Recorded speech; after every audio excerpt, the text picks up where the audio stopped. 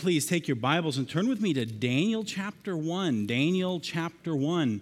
This afternoon, I'd like to talk about the great professions of Nebuchadnezzar, the great king of Babylon. Now, some of you are little and you might wonder, the great what? The great professions. Well, what is a profession? Well, a profession is something that someone says. So why the big word? I don't know. A profession is something that someone says. Now, it normally means that it's something that someone says that they believe. So they say something, and you would presume that it is something that they believe. Now, I would maybe ask you to raise your hands, but I'd be a little concerned that some of you would be tempted to lie. How many of you ever said something you didn't believe? Well, we got to be careful with that. We got to be careful with that, especially when we're speaking of something that is important, something that has to do with our own soul or the souls of other men. What great professions Nebuchadnezzar had.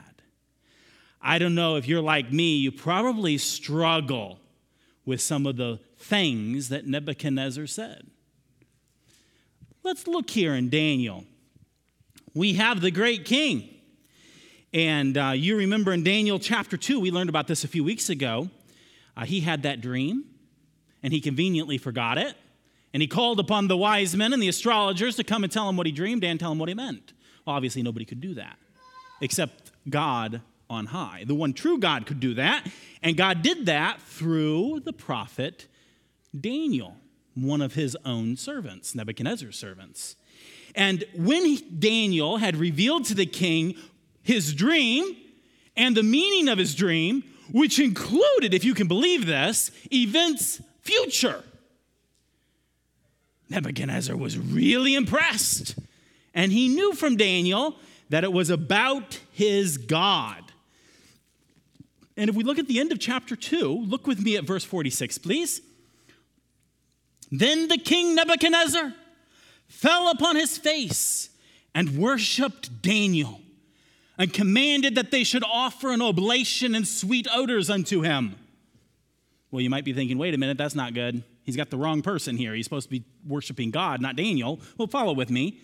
The king answered unto Daniel and said, here's his profession. Here's something the king is going to say. Of a truth, it is that your God is a God of gods and a Lord of kings and a revealer of secrets, seeing thou couldest reveal this secret. Now, somebody tell me, is this great profession of Nebuchadnezzar true? You're hesitant. Oh, you're suspect of the guy who's speaking, aren't you? I am too. He says, of a truth. He declares it as being true. He declares Daniel's God to be the God of gods. Now, I used to struggle with that, and I used to think, well, what he's describing here is the fact that, he's the God of gods, so he's recognizing that there's other gods. And I used to say that other gods don't exist, but that's not actually really true because God is anything that we place in priority above the true God. And so really the truth is that we make gods out of a lot of stuff. And it's a problem. Even Satan, who is a real person, declares himself to, well, he doesn't declare himself. God describes him as being the God of this world.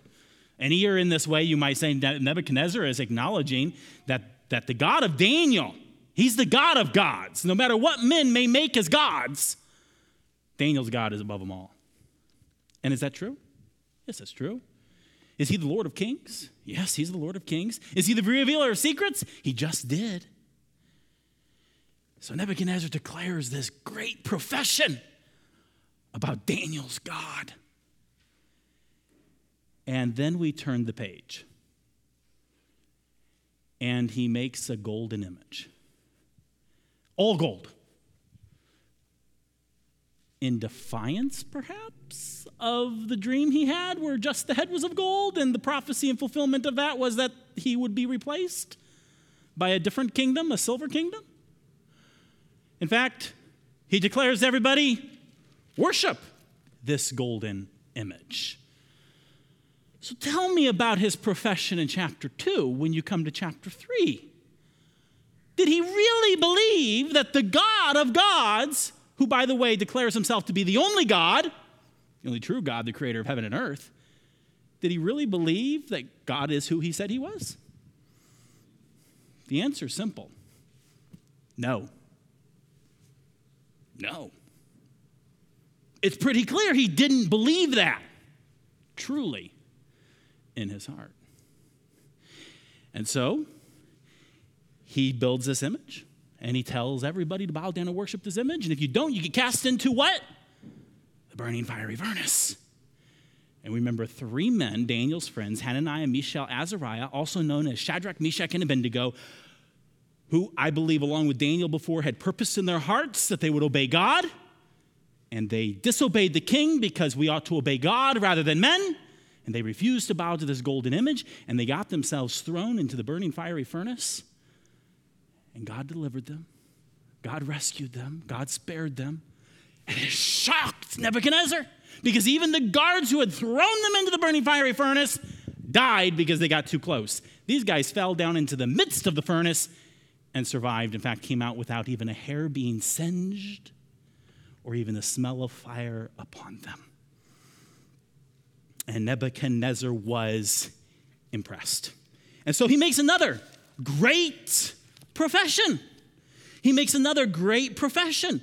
And if we look here in Daniel chapter 3 and in verse 28, it says, Then Nebuchadnezzar spake and said, Blessed be the God of Shadrach, Meshach, and Abednego, who has sent his angel and delivered his servants that trusted in him and have changed the king's word and yielded their bodies that they might not serve nor worship any god except their own God.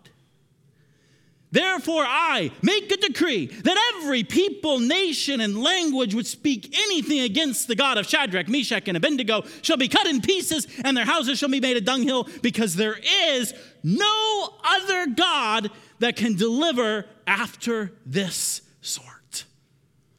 Wow! Nebuchadnezzar the pagan king is declaring that there's no God like this God. Now, before we go on, as we're analyzing the king's words here, notice how he continually refers to this God. Have you noticed the pronouns? When he was talking to Daniel, referred to this God as your God. Here you notice he's referring to him as Shadrach, Meshach, and Abednego's God. It's quite intriguing. But yet you might think, indeed, Nebuchadnezzar is professing great professions of truth. And indeed, he is. But is it life-changing? Is it from the heart in a regenerating way? Is it coming from a regenerated heart? Well, let's continue in the spiritual journey of Nebuchadnezzar and turn to chapter 4. Now, I got a question before you look too close at chapter 4. Who wrote the book of Daniel?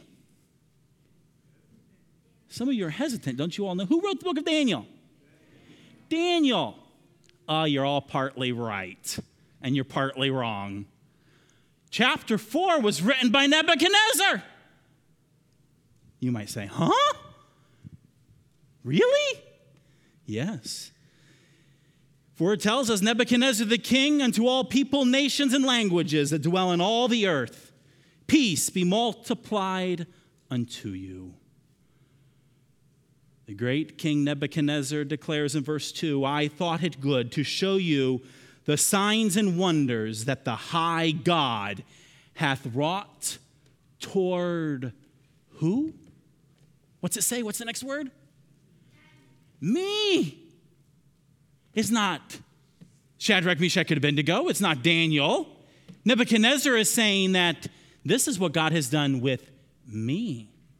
Daniel chapter 4, and the entire chapter of chapter 4 is Nebuchadnezzar's declaration, and I tend to think Daniel helped him write it and helped him with this proclamation, but it is the testimony and declaration of Nebuchadnezzar.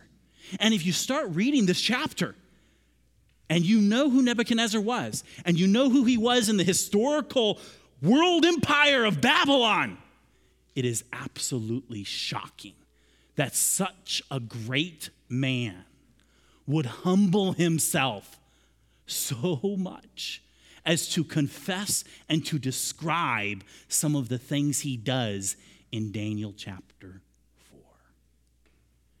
We've seen great professions of Nebuchadnezzar, and now we have an entire chapter of a profession of Nebuchadnezzar.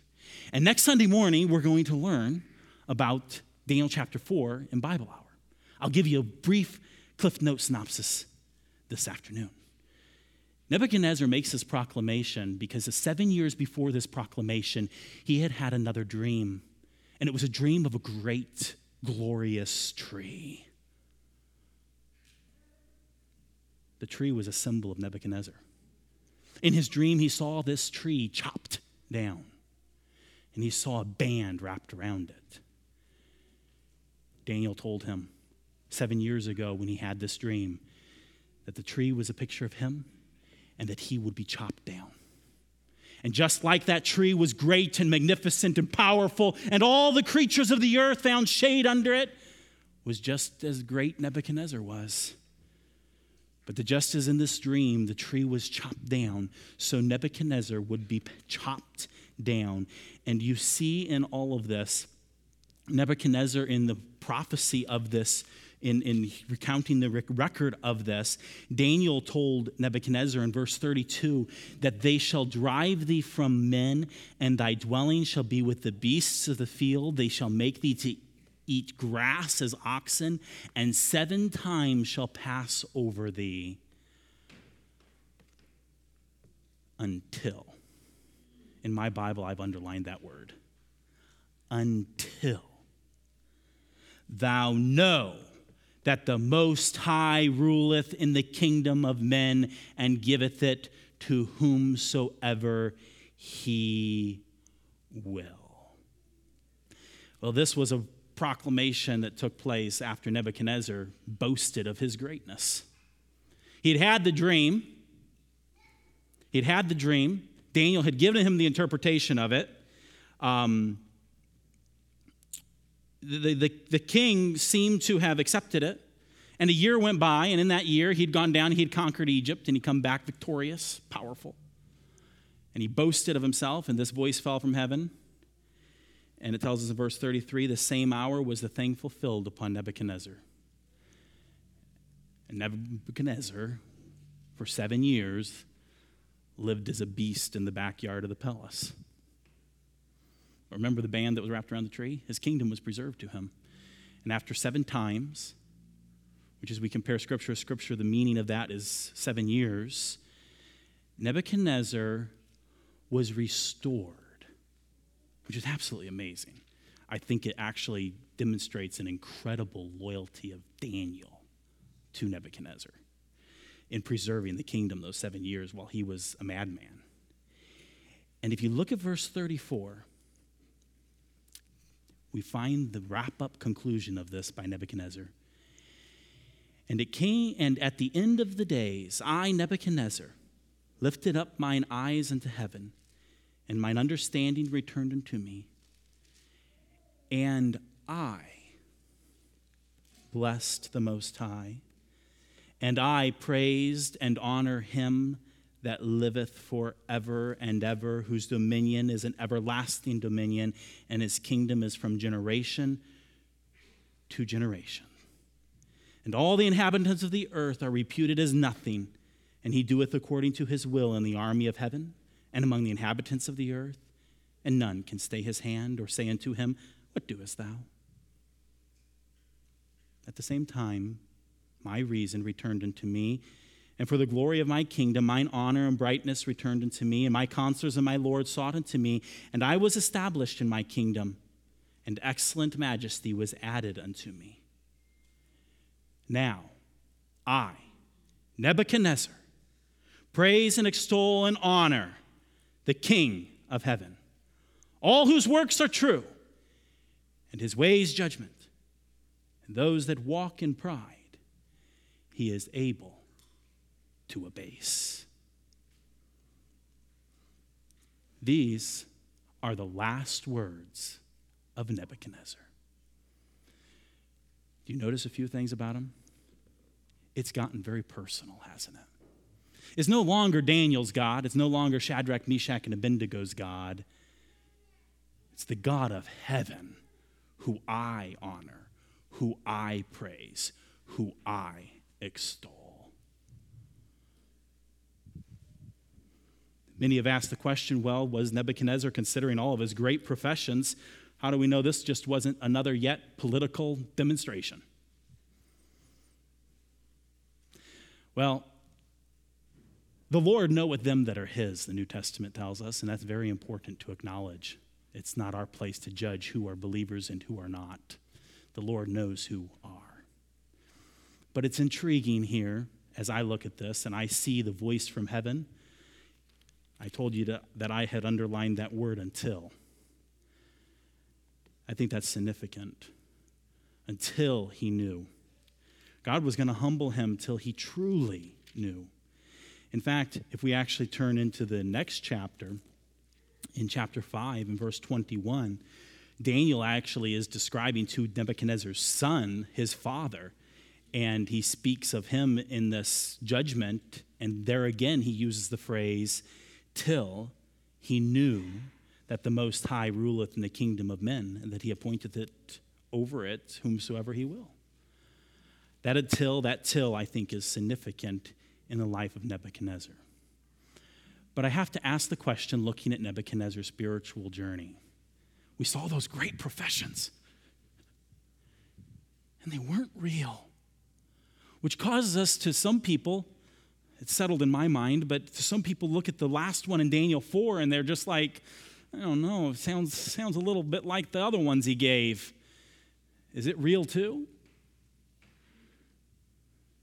So here's the question I have for all of us. Do we profess that Jesus died for our sins, was buried, and rose again? I hope that we all would profess that. But is it real? Is it real? Or just words? I think in the end of Nebuchadnezzar's day, it was real.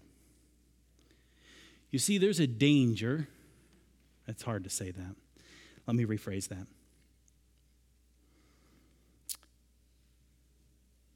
When you spend a lot of time around Christian people, there is a temptation to act like them, to talk like them, isn't there? Praise God that you're hanging out with Christian people. Praise God that your parents are Christians, right? But I beg you, don't act like you're a Christian. And if you're acting, I beg you to humble yourself before the God of heaven, as Nebuchadnezzar did, as every individual must, and seek to know him and him alone. Salvation is not just saying a prayer. In fact, it's not saying a prayer. I shouldn't say it's not just. It's not saying a prayer. Salvation is being born again because you have trusted in the one who is Jesus, who did everything for you to be saved. Jesus died for you. He was buried. He rose again so that your sins could be forgiven and so that you could be given everlasting life. This is the gospel. This is the good news. And you don't receive it by just saying a prayer. Yes, indeed, whosoever shall call upon the name of the Lord shall be saved. But in the same context of that, It speaks of believing in your heart. Is it real in your heart? You may make professions, but is the profession truly believed in your heart? How about some other things? Turn with me over to where we were this morning with Pastor Virgil in Hebrews chapter 4. Hebrews chapter 4. We learned about how much better and greater Jesus Christ is. Our salvation is all about Jesus. Our life is all about Jesus. Our all in all is all about Jesus. He's better. He's greater. And you've been told this. And I hope that all of you, if I were to say, is Jesus better than anything and everything? I hope you all would raise your hand. I hope that you would all make the great profession that Jesus is greater than all. Jesus is my Savior. Jesus is my life. Jesus is my high priest. Seeing then, Hebrews 4:14, seeing then that we have a great high priest that has passed into the heavens, Jesus, the Son of God, let us hold fast our profession. That's interesting to me. You know the truth. You've professed the truth. Hold fast to it. How many times do we get up in the day and we go about our day living life in our own strength and in our own way, and we've even forgotten to pray? We've forgotten to enter into the throne of grace to receive mercy that we need for everything. Probably, well, no, let me rephrase that. Absolutely, because we've not held to what we know to be true and declared to be true in that day and in that moment. And so as Brother Rice here shared with us last week about presenting ourselves, each day we present ourselves as a living sacrifice. Each day we hold fast to our profession. Each day we see and look to Jesus, the author and finisher of our faith. Every day, let us hold fast to our profession. Now, this profession here is very particular about the profession and declaration that Jesus is greater. There's many things we profess about God, about what we believe in the Christian life. If it's from the Scriptures and declared truth, do we hold fast to it? Do we continue to hold fast to it? It's put in another way in 2 Peter chapter 1. And there it's declared to us. It's hard for me to just land in on this verse. I tell you, oftentimes context is so important. And 2 Peter is filled with a lot of truth that builds up to this declaration. But in all of this build up to this declaration, the plea for the Christian will begin in verse 8, coming to a climax in verse 10. For if these things be in you, which are a series of things that God adds to our faith, recorded in the previous verses, or if these things be in you and abound, they make you that ye shall neither be barren nor unfruitful in the knowledge of our Lord Jesus Christ. Now, this is interesting. Do you know who God is? I hope you all would say, yes, I do. Do we know who God is? But does our knowledge of God have temperance and patience and godliness and brotherly kindness and charity? These are things that flow forth from that knowledge. These are things that are fruitful in the knowledge of our Lord Jesus Christ. Because look in verse 9, but he that lacketh these things is blind and cannot see afar off, and hath forgotten that he was purged from his old sins. Wherefore the rather, brethren, give diligence to make your calling and election sure. For if ye do these things, ye shall never fall. It keeps going and there's more. But how important it is for us each and every day to hold fast to our profession, here worded in this way, to give diligence to make our calling and election sure, which all traces, by the way, back in all of this to a knowledge of God and to a faith in him. Do we continue through our lives with these professions? Not just professions, but words that come from our mouth and are truly believed in our heart. Let us hold fast to our professions. And may our professions be in accordance with the word of God. Nebuchadnezzar had a lot of great professions. I'd leave and encourage you with that, but I'd like to, in a few moments we have, consider another little related topic to Nebuchadnezzar. Before I do that, though, I need to tweak one of my slides here real quick. Hold on, you can leave that black back there for just a moment. I'd like to show you a modern-day Nebuchadnezzar. Did you know that we still have modern-day Nebuchadnezzars? How many of you knew that? Oh.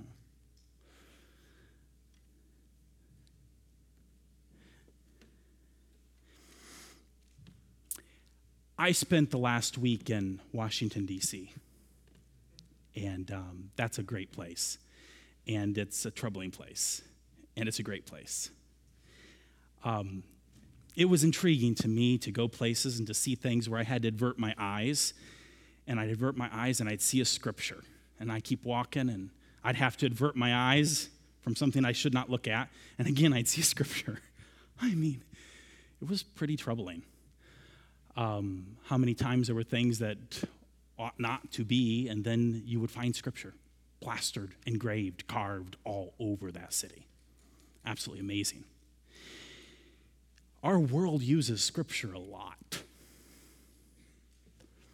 Do you all know this verse?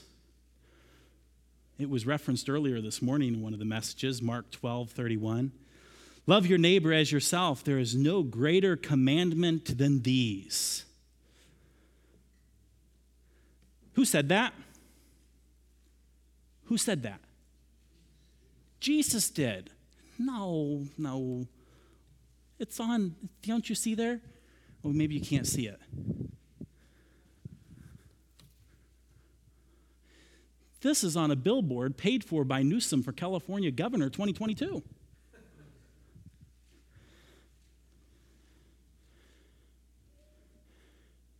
This is Governor of California, and it's for his campaign. And I'm not done. Get this. This isn't in California. Why? This guy's acting a little bit like Nebuchadnezzar. He's putting up billboards in Judea. Well, not in Judea. He's putting them up in other states all around California. So how many are going to vote for Newsom? Well, you can't. You're all in Indiana. But if you're in California, you're going to tell your friends, hey, this guy here, he's quoting Jesus on his billboards. He's paying for this to be blasted, not just in California, but even in the states around California. I'm curious to know how many of you follow news. How many of you know where I'm going with this? Okay, some of you do. Some of you don't have any idea. Would you like to see the rest of the billboard? Some of you are kind of like, I don't think so.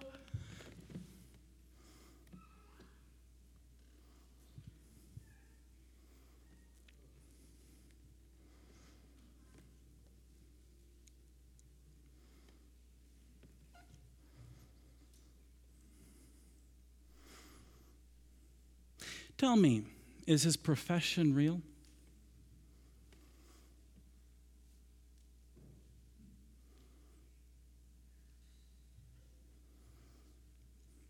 It breaks my heart because really, that scripture actually applies very real to the topic.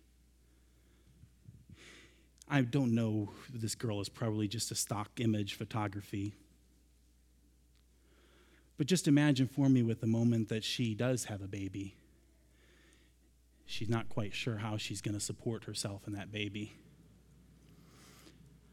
How will the big, bold letters of her help her fulfill the words of Jesus?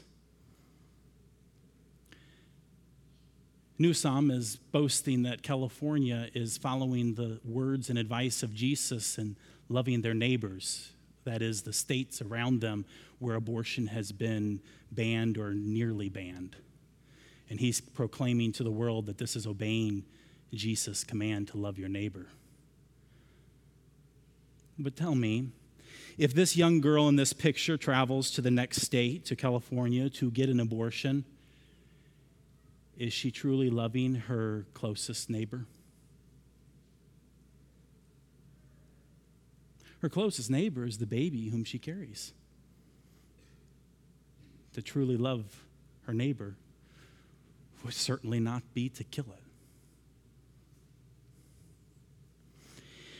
I cite this because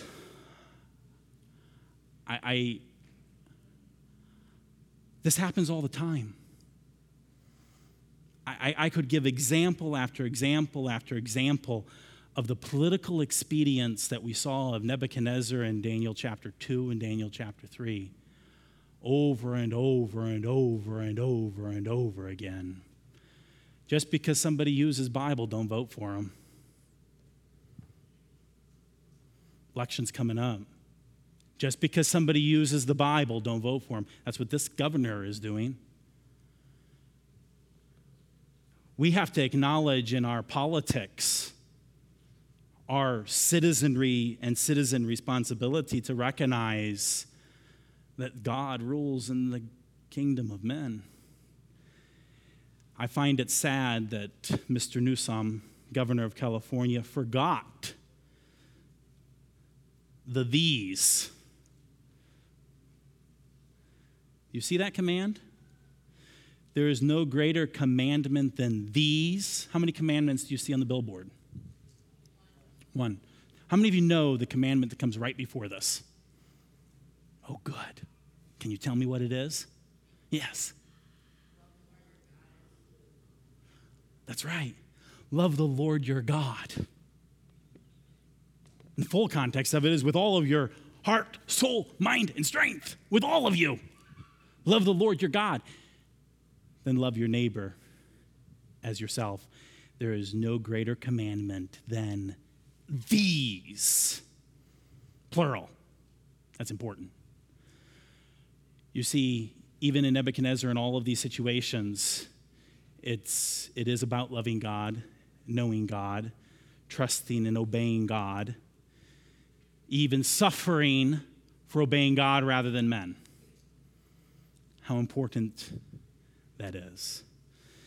So if we were to just go right back to this is true. But when you see it in the context of this, you find the scripture greatly being violated. And so it is so important for us as we continue through this life that we be alert. Wake up. That's a command in Scripture, to be awake. I actually think it is a tragedy. I don't know the history of the modern term woke, but I think it is a tragedy that the people who are holding for things that are anti-God and against His word are referred to as woke people. You know why I think that's troubling? Because we're all supposed to awake. We're supposed to wake up. We're supposed to be paying attention. We are, as Christians, supposed to be. And it's disturbing to me that what is something should be used for us is being used for things that people are woke to, but they're woke to, I'm not sure how to categorize it. We need to be woken up. We need to be a woke people to what God has said. In fact, the very passages that command us as Christians to awake are dealing with the fact that the world is troubling, and we need to be alert. We need to be discerning people. Now, this, I think most of you are very discerning people, and you can see this right through this. But you know, there's times in which it's not so clear. I was at a museum last week, and it was talking some things about the global impact of the Bible around the world. And there was one section in the museum that also was troubling to me because it was speaking of the influence of the Bible in culture. And in one part, it talked about how it had an influence in fashion, and then began to show illustrations of how the Bible has an influence in fashion. Now, should the Bible have an influence in fashion? Absolutely. Absolutely. But you know what was tragic? Is that what they were featuring and demonstrating, I had to walk away from the exhibit because it was taking Bible verses and Bible concepts and symbols and ideas and incorporating them into immoral fashion, lascivious fashion. And it was kind of sad because it was talking about the influence of the Bible. And I could have thought of some good examples of how the Bible would influence our fashion, but it wasn't in that category. And you know, we need to be alert. We need to be discerning. And we need to recognize that indeed the Bible should have a global impact. Our God should have a global impact in our own lives and in everything in which we are involved in, engaged in life. Not like this, but in a true, sincere way. A true, sincere way. Does God, the high King of heaven, rule in my heart? Does he rule in my work and study? Does he rule in my entertainment? Does he rule in my fashion? Does he rule in my politics? Does he rule in my family's life? Does he rule? Let us humble ourselves under the mighty hand of God. Let us acknowledge him. Let us know him. Not to make a political statement, not to win an argument, not to fit in at church or with my friends, but to know him and to know his word, that our lives might reflect the glory of Jesus. Jesus living in us. Do we know him? Does he abide in us? And do we abide in him? I pray that it would change our lives. That last declaration of Nebuchadnezzar, all of chapter 4, really. How today, may I ask, how today will you praise and extol and honor the King of heaven? All whose works are truth, and his ways judgment, and those who walk in pride, he is able to abase. You might say, well, we've already sang songs in praise. Well, that is good. Extol means to lift up, to glorify. And you can do that in singing too. But it's more than just singing a song. It's in how we think. It's in what we do. It's in the things we don't do. But it's knowing God. It's knowing him. Do you know him? Does he know you? If you say yes, praise God. Hold fast to your profession. Trust him day by day, moment by moment. Rest and hope in him. I'd like for you to just take a moment. I'm going to be quiet. And I'd like you to look there again with me at Daniel chapter 4, verse 37. And I'd like you to read it over a few times in your mind in the quiet of the room. And I'd like you to pray to the Spirit of God to show you ways that you can obey the example set forth by Nebuchadnezzar. Perhaps that may mean stop doing some things. And perhaps that may mean start doing some things. But let me give you a little hint as you're thinking and meditating. Can I pause you from jumping ahead of me? Just a moment, let me give you a heads up. Whatever you do is not about some self-righteousness or some self-discipline. It is about what Brother Reisinger preached about last Sunday morning. Presenting yourself before your God and letting him do the work in you. So let's look at this and meditate on this verse here for a few moments.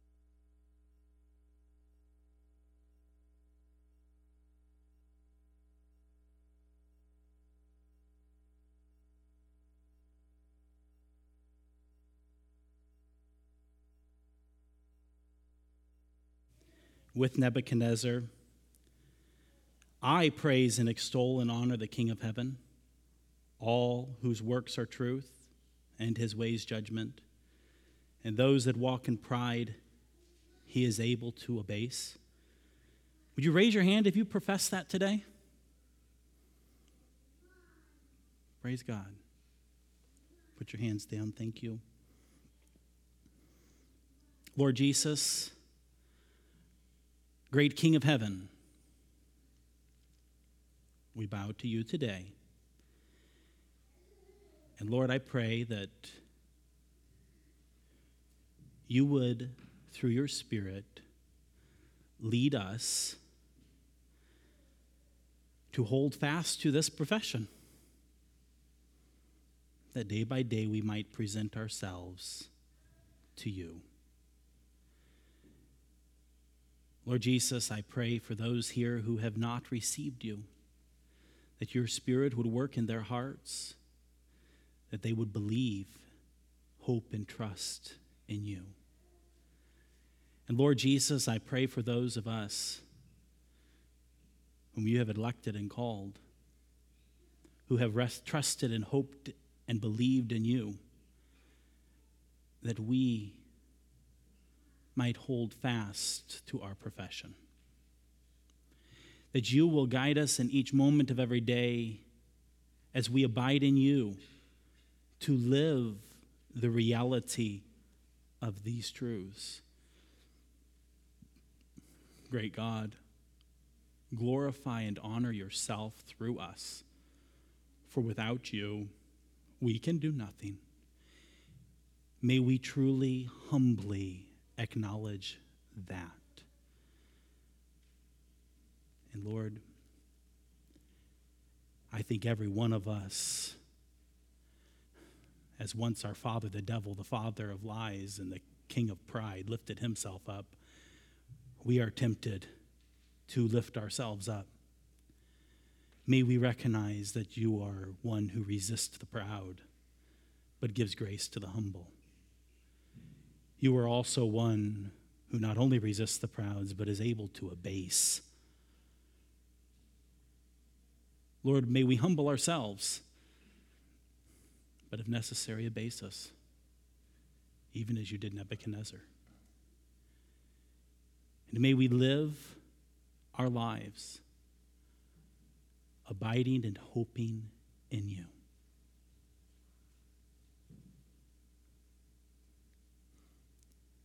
We need you every hour and every day. And we bow and humble ourselves before you in this realization and truth. Lift us up, Father. Lift us up. Wherever each one here is, in what place, may we lift our eyes to you, Lord Jesus, the author and finisher of our faith.